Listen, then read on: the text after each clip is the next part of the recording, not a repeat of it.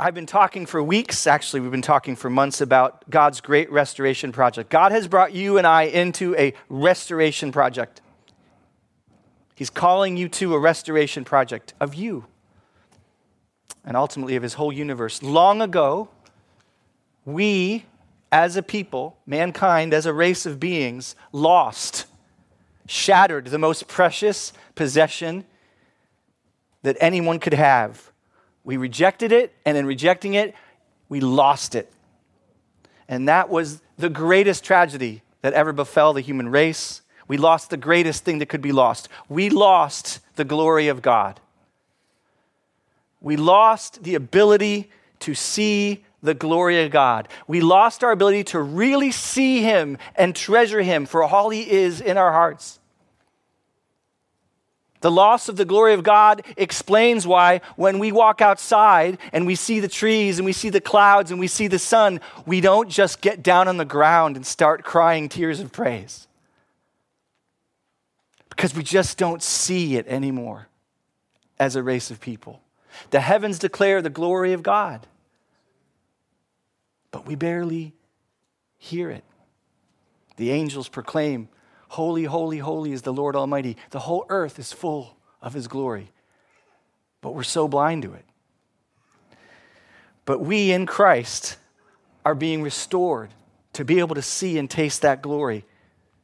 We are being brought back into the intimate relationship with the transcendent almighty God that we were made for. We are being restored to be able to experience and taste and see his goodness, his power, to feel his love, to enjoy how great he is and how awesome he is. We lost it, but he's putting it back together. We threw away our inheritance to be in perfect fellowship with our Creator, and we broke it. But he's giving it back to us through his Son and through his Spirit. God the Father is restoring your ability to see his glory bit by bit, little by little, day by day. God, he is giving you back the greatest thing he could give you, the ability to treasure him as he is treasurable, to enjoy him as he is enjoyable, to be fulfilled and satisfied by the most fulfilling and satisfying thing that ever existed, him. And the whole book of Romans is really one great unpacking of this restoration project. And we're in chapter 5. We've been looking at 2 verses in chapter 5 for the better part of 3 weeks.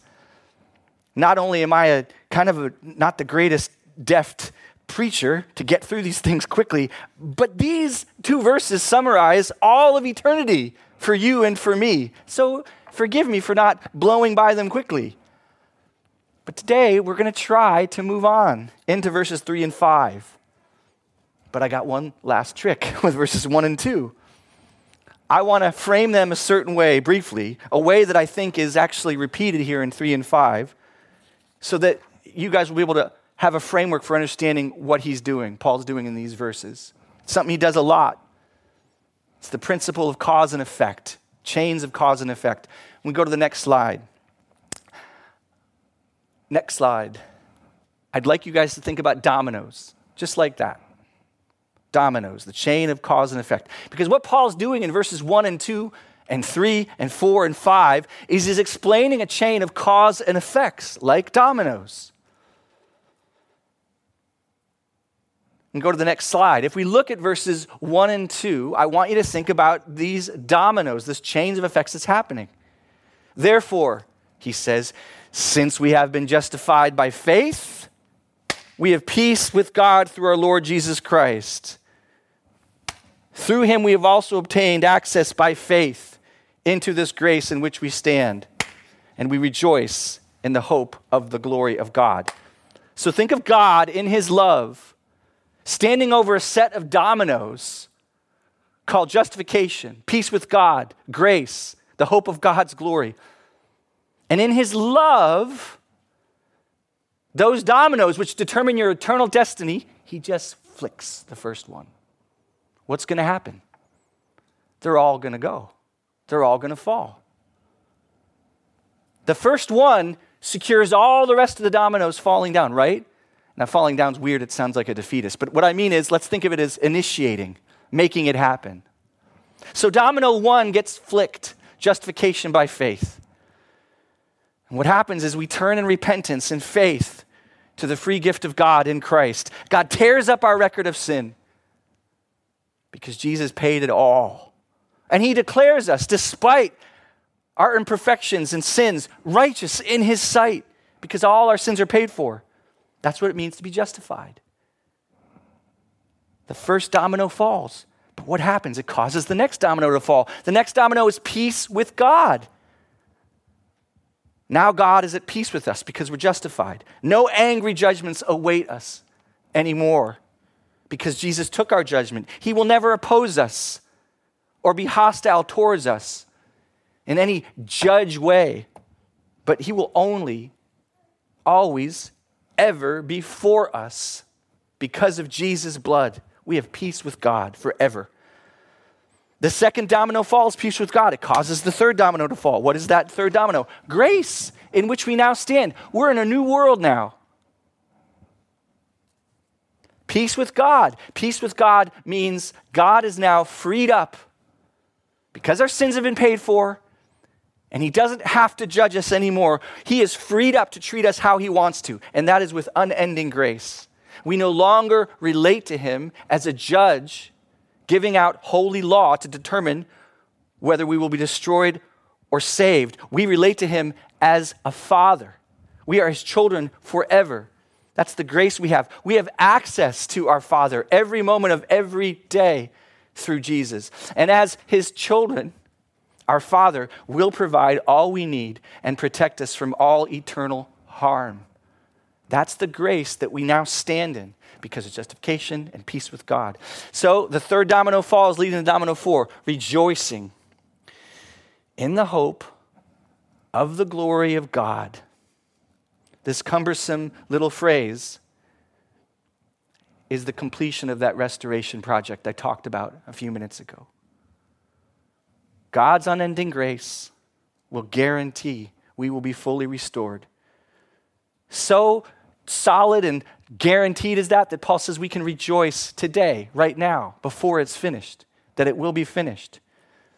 And what is the finishing of that restoration project? What is it that God is trying to do with you and with me?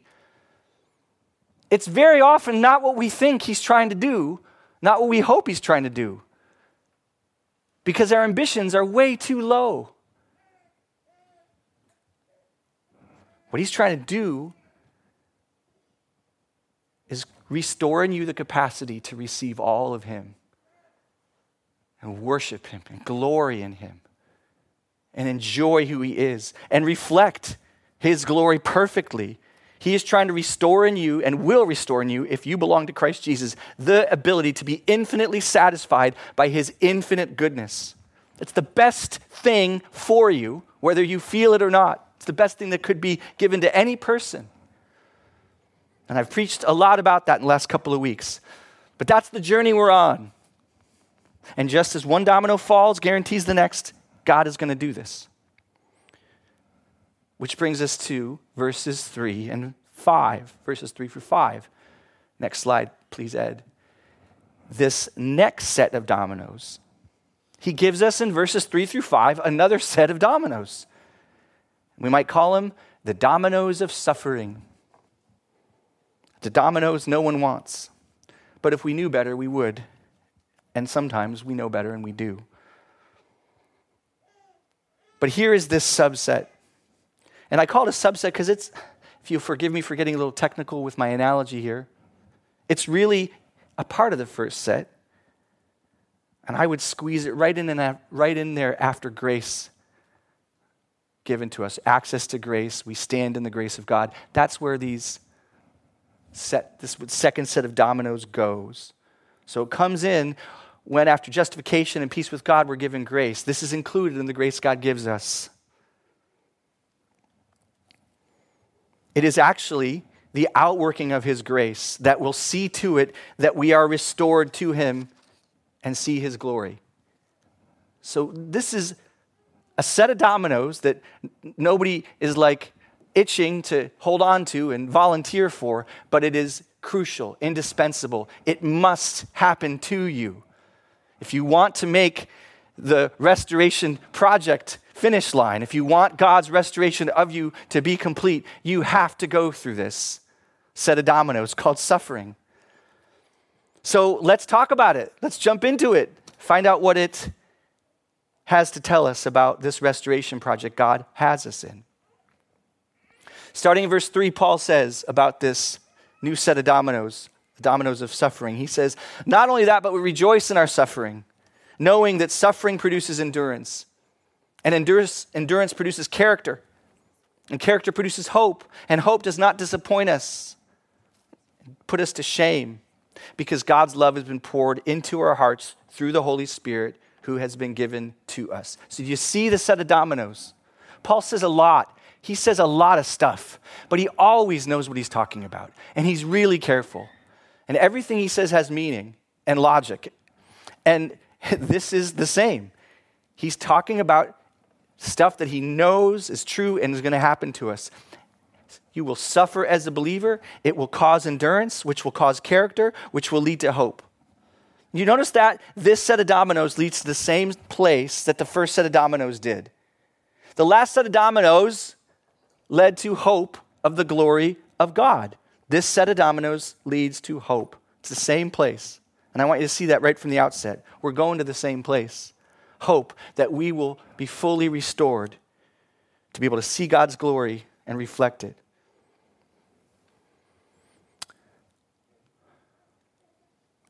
And I want you to see this right now because really, it really does answer the question for you and for me.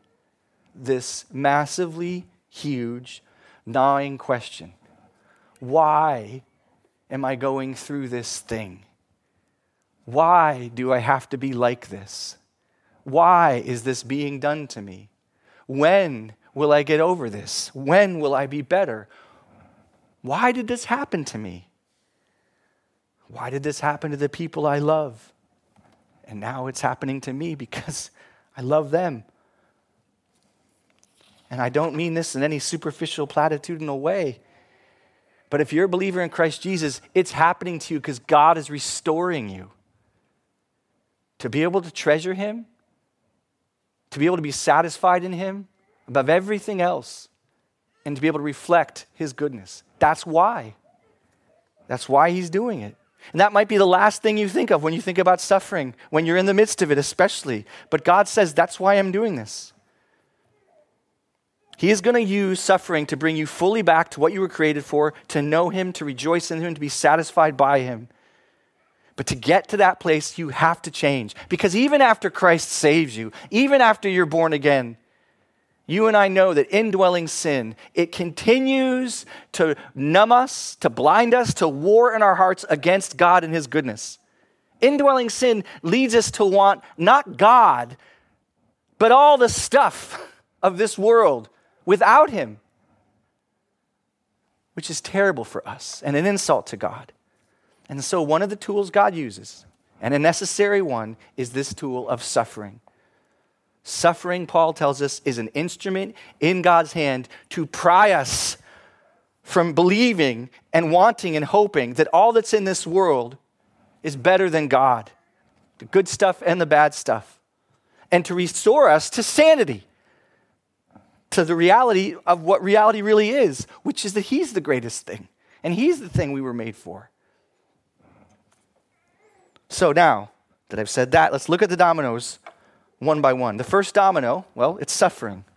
The word suffering in the Greek relates to being pushed down or crushed. It's the word that relates to olives when they're thrown in a big vat and they're pushed down and crushed to make olive oil. Or the crushing of grapes, same word they would use to talk about grapes getting smushed and crushed down to make wine. Or it related to the crushing and cutting of wheat stalks to separate the heads of wheat, where the kernel of wheat is and all that good yummy bread, from the rest of the stalk, which is waste. So we see right away from these images how the suffering God allows into your life and my life is never about suffering for its own sake. You don't crush grapes so you can tear up those skins and make them mushy. No, you crush grapes to make, and all God's people said, wine. Likewise, God never brings us into suffering for its own sake. He allows suffering to bring something else out of it. And now the domino falls. And next it tells us specifically what it is that God is trying to bring out of you, not wine or olive oil, but something called, the next slide please, endurance. Knowing that suffering produces endurance. I'm going to spend most of the message here on this point. This is what God is trying to produce out of your life through suffering, endurance. The Greek word translated, well, depending on what Bible you're looking at, it'll be endurance or steadfastness or steadfast patience or perseverance or patient endurance. But it just means, it comes from a combination of words, which means under, below something, and a living place, a home, an abode. The idea is that you're remaining in a place. You're remaining in an abode instead of fleeing the place, instead of not remaining in the place. Now, I want to qualify something here. It's really important to understand that just like we don't suffer for its own sake, we don't mush grapes to get mushy grapes, we don't endure just to endure. So why this is important is to remember things like this. A wife who's being abused by her husband should never think, God wants me to endure being beat by this man. No, she should run to the police. She should run to her friends as quickly as she can. Jesus himself told the apostles, when they persecute you in one city, flee to the next. God's not a sadist.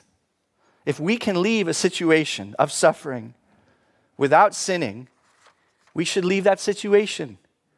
If we can find relief from suffering in the means he's provided, lawful means, whether it be protection of the police or the comfort of legal pain medication when we're struggling with cancer, we should use those means. No, that's not what God means to stay in suffering for its own sake. No, the endurance Paul means is staying under suffering, listen to me here, instead of running from it for the wrong reason or to the wrong escape. The endurance Paul means is staying under suffering instead of running from it to the wrong escape. Instead, we endure it with God as long as he circumstantially calls us to. And if we think about it, if we really stop to slow down and think about it, he calls us to this kind of endurance and this kind of suffering all the time. I think every day. See, we read these words and think Paul, when he wrote these words, he must be talking to the Romans about enduring being under prison when you can't get out. And for him, that was real. Or enduring beatings when he couldn't run away, and that was real. Or slander for the gospel. And we think, oh, that's when these words will have meaning for me. That's when I'll have to endure. That's when God will provide the grace. And someday we may be called to endure that kind of suffering. Certainly it happens in this world all over the place. That's why we pray for the persecuted church. I think it's fair to speculate that it may happen a lot more in America. But Paul is not writing to other Christians in prison when he says these things. He's writing, in fact, to Christians who are not in prison. At the time he's writing these words, many of the people in Rome were living lives a lot like yours and mine. I'm not aware of a tremendous persecution going on at the Church of Rome like there was maybe in the Hebrew church, or the church that was the Christians that were written in the book of the Hebrews. So the suffering that the Romans are being called to by Paul to endure is in many ways like yours and mine today. And what might that look like? Well, let's take a hypothetical case. Some of you can relate to this, some of you can't, but by principle, I hope you'll be able to relate. Say you're a parent, and you're deeply tempted and overwhelmed with your child and what they're doing. They've done something on purpose or accidentally to you that pushes you down like those grapes. It crushes you like those olives emotionally. And you can put other people in for your kids, but let's just for this example, I'm going to use kids. In that moment, as your child tempts you and tries you, you are suffering. You're in pain. You're frustrated. You're upset. You are hurt. You're under that. That's where you're living. God calls you to endure. What's that mean? Well, let's think about what it doesn't mean. Because you know that in that place of suffering, there's an escape. In this case, for many of us, it's called yelling, lashing out, letting them have it. In that moment of pain, that kind of response will be an escape for you. It will relieve you. It will give you a kind of short-term satisfaction. It feels good to rage vent at the injustice that you feel you're pounded with. It feels good. That's why you do it. That's why it's hard not to do it. You really want that escape from that suffering. And in that moment, you're tempted like you've been many times before. But God doesn't want you to escape. He doesn't want you to give in to that. He actually wants you to live in the pain of not responding that way. He wants you to live under being wounded by hurtful words by your teenager, or by recognizing that the dining room walls which you just had painted have been stabbed by your 4-year-old with a butter knife. And you laugh, but that kind of stuff happens to us all the time. And a couple of times it's cute, but the 43rd time it is not cute. It is painful. But God wants you and me to endure and live under it His way. Instead of getting out of the suffering through that escape hatch called lashing out in rage. And now what would that look like to endure it God's way? In a God-pleasing way. It may not mean what you think. Eventually it probably does, but follow me here. Because what I think it means in Paul's mindset is that you need to experience power that you don't have to live in a way that you can't. What Paul means by enduring is he wants you to experience power you don't have to live in a way you can't. He wants you to meet God in this place. And so God will bring you into a place like that where you just don't have the resources in yourself to deal. And to get there, you need the resources of His Holy Spirit. You don't have them. But guess what? Jesus has justified you. God has made peace with you, and He's placed you in this place, in this new realm called grace, and access to Him, and access to His grace and mercy to be and to do what you cannot be and do on your own. And so in that moment, best case scenario, you remember that. And you remember His promise in Hebrews 4:14 that He's sympathetic towards this weakness, and He is empathizing with you and compassionate towards you in this particular trial. And He has grace. God has grace for you that you are commanded to come with boldness and confidence and plead with Him at His throne and say, God, give me the grace I need to respond to my kid the way that you want me to. And best case scenario, in that moment, you feel a sense of those resources that you didn't have a few moments earlier. And I can testify that that happens. He does that.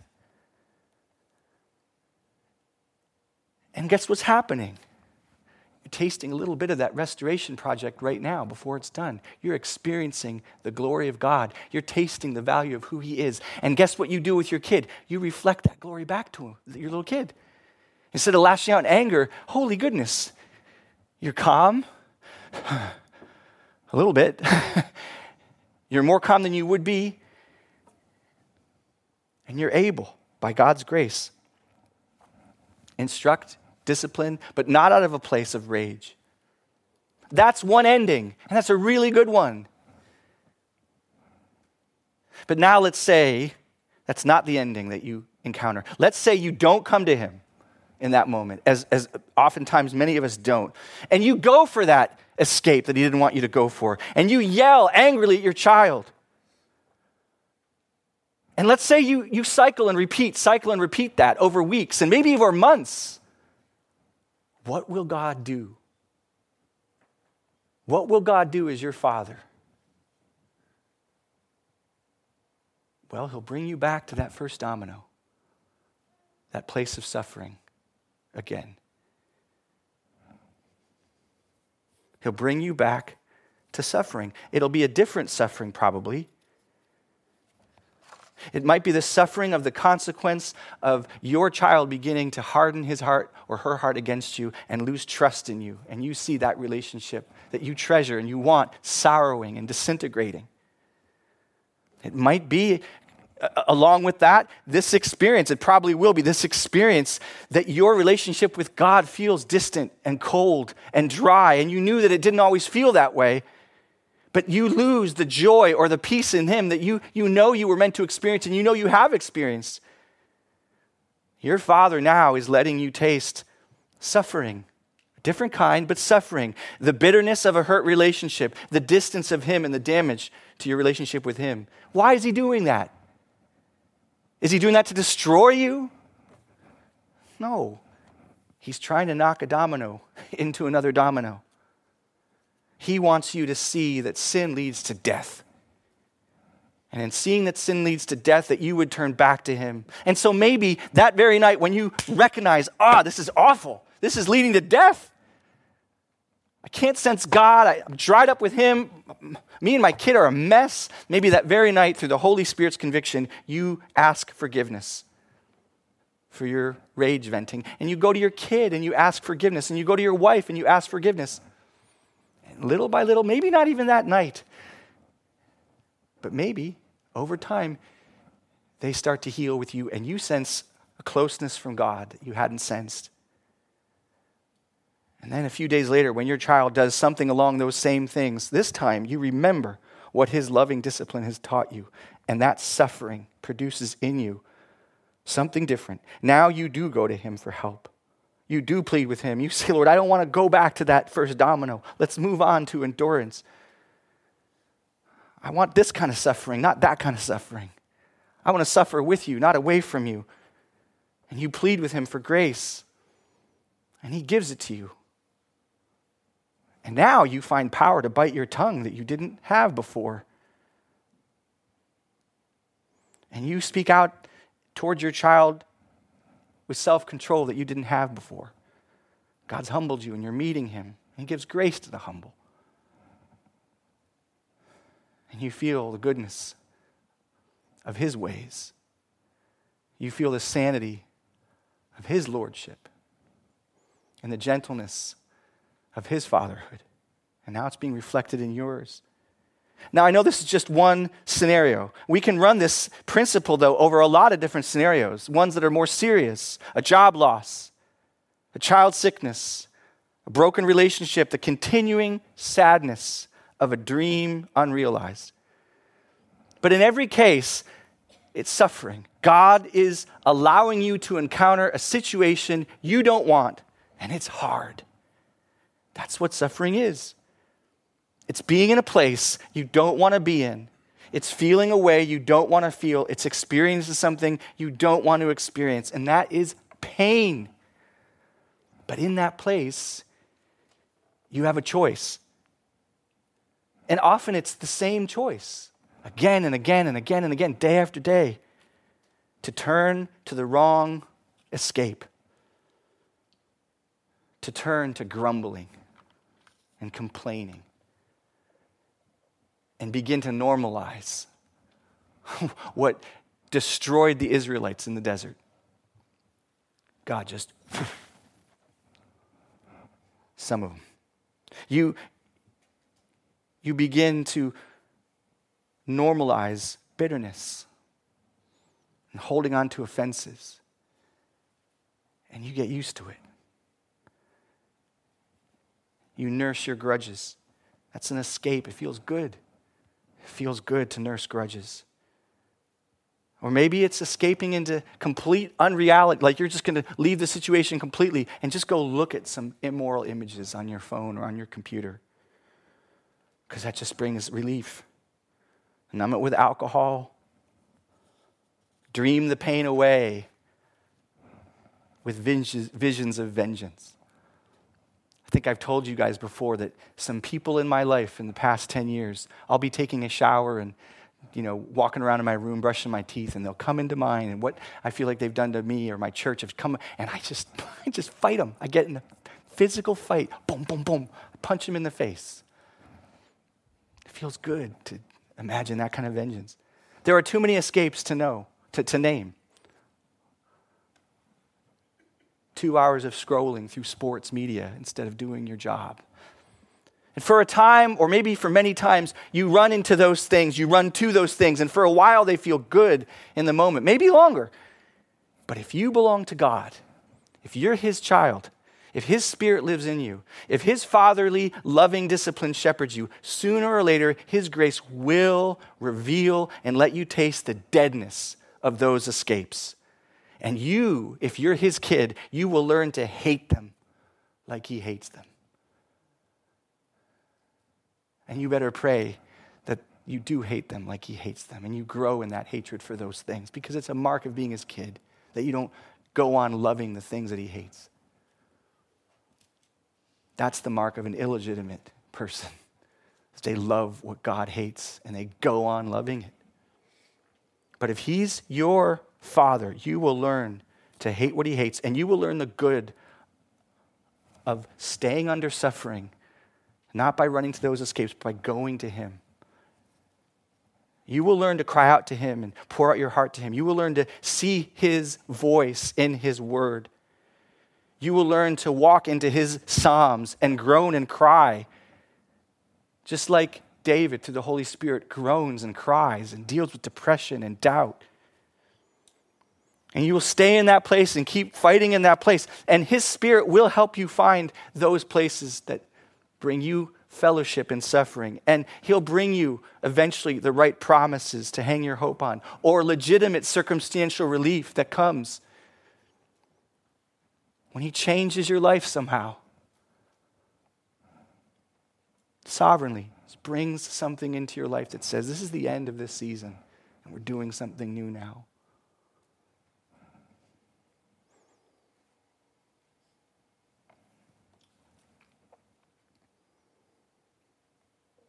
The result of that endurance will be the next domino crashing down. It will be character. Next slide. Oh, go back one slide, please. Endurance. Okay, I must have missed character. Go forward one. Go forward one. All right. I missed it. There should be a slide that says character. So go back to 6, Ed. The one before. Pretend that says character. The result of that endurance over time, again and again and again, learning to live with God, go to God, experience God in the midst of that kind of suffering, will result in character. This word character in the Greek it's a beautiful word. It's close to the idea of something proven, something qualified. Back in the day when Paul wrote these words, there were cheaters who would take Roman coins and they would shave off little bits of silver, just a little bit. If you had like 100 coins, you could shave off a little bit of silver and get like a bag of silver out of those coins. You could still use the coins, but now you had a bag of silver and get some more coins out of that silver. So you cheated. You would shave off these bits of silver. But the coins went around to different people who did the same thing. And eventually they just got really thin and really little. And the coin would be put on a scale or just seen by a merchant, and they would say this coin has no character. It has no character. It's not qualified. It's not approved. It has no weight to it. It's lost its weight. So that's what this word group means. But if the coin had weight to it, it would have character. It would be approved. It would be qualified. It would have weight to it. So we might say that through your endurance of suffering in God's ways, he is putting into your life a weight and a character that shows that you're approved. It might look like learning deeper and deeper ways through his faithfulness to you of how to pray for your enemies. And that's the way to endure the things they did to you and the bitterness that tries to grab your hearts. I've learned, you say, how to not escape into vengeance or distraction or talking about how horrible they are. I've learned to pray for them. And bitterness is losing its grip on my heart. Resentments are falling away. And you're becoming beautiful. And your soul is taking on weight that it didn't have before. Because you're not responding like the devil or like the world. It might mean learning through that discipline, through that endurance, to put your head down and get back to work instead of running to distraction. And you start to experience the peace that having an ordered life and turning in the day's good work instead of spending half of it on your phone, that the Holy Spirit gives you a peace. And you begin to love that kind of diligence and effort and the order it starts to bring to your life. And you just stick with that. It begins to build a love for hard work in your heart that you didn't have before. Well, now you're getting some weight and some character. It looks beautiful.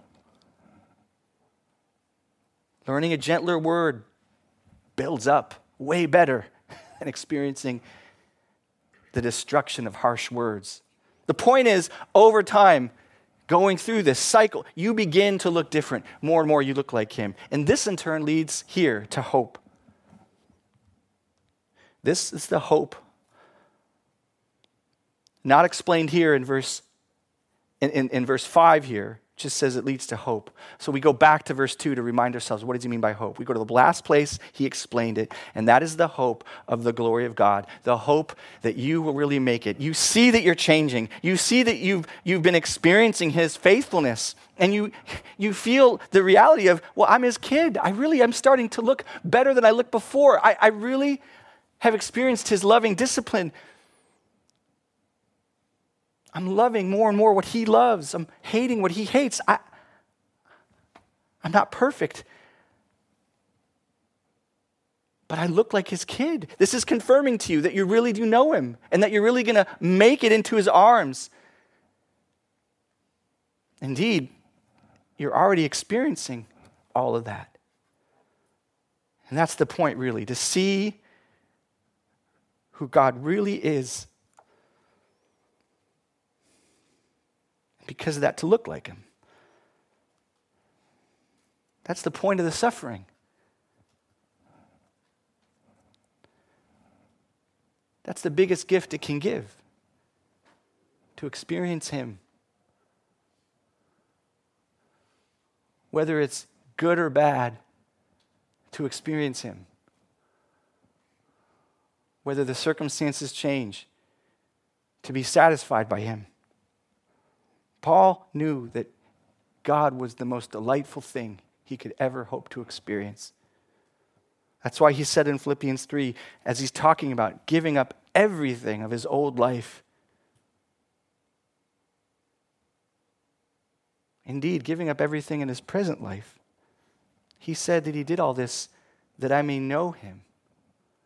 Let me move one slide forward. This is why Paul endured suffering, that I may know him and the power of his resurrection and may share in his sufferings.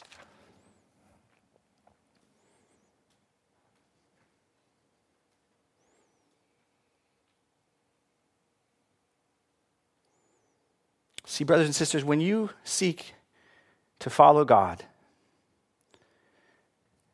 and to put his will and his desires above those of your flesh and the world and the devil, you're going to suffer.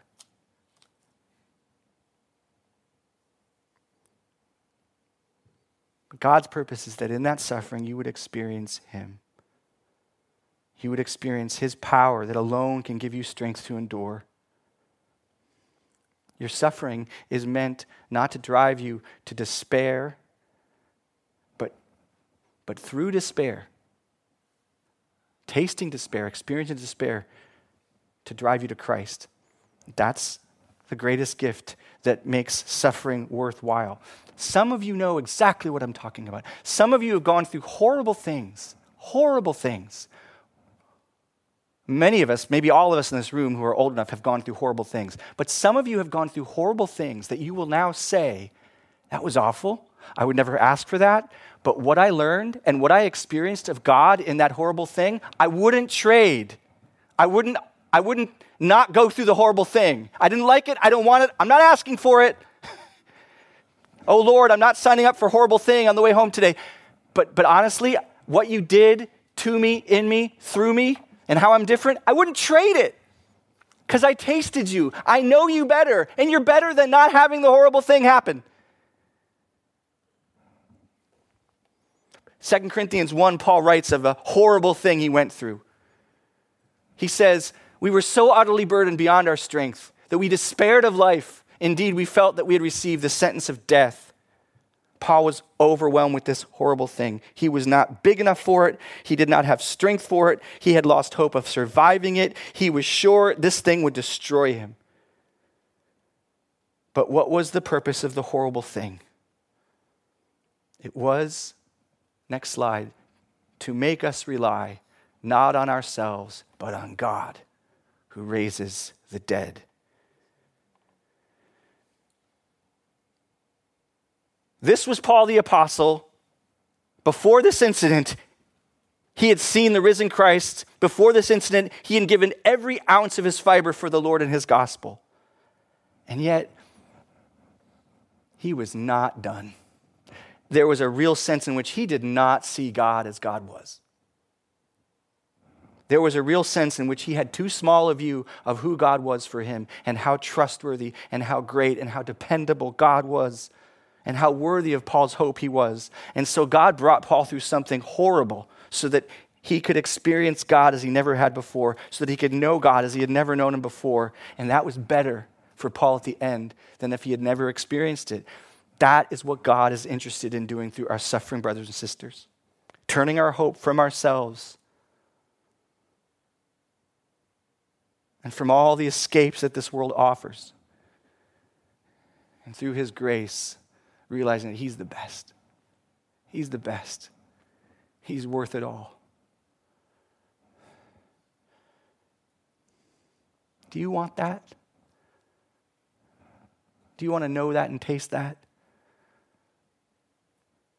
Are you willing to go to him for help to stay in the suffering his way? To endure the suffering his way? If it means that you'll be able to glory in him and glorify him. And I don't mean fake glory, like, oh, praise you, Lord. No, I mean like, oh my gosh, he's really good. So when you say that to somebody, they know you mean it. It's real.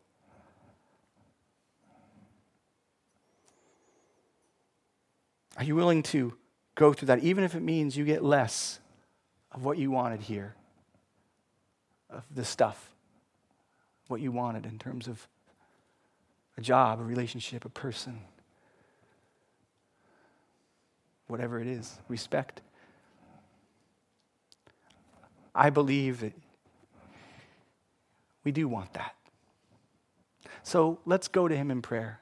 I want you to go to him in prayer right now and bring whatever you're going through, whatever is hard, and ask him for the strength. Maybe it's okay right now. Ask him that he wouldn't spare you suffering if it would allow you to taste him better and see him better. Let's go talk to him. Tell him we want to see that he's worth it. We want to experience that he's better. Would you just spend a few moments in silent prayer, and then I'll close us and dismiss us.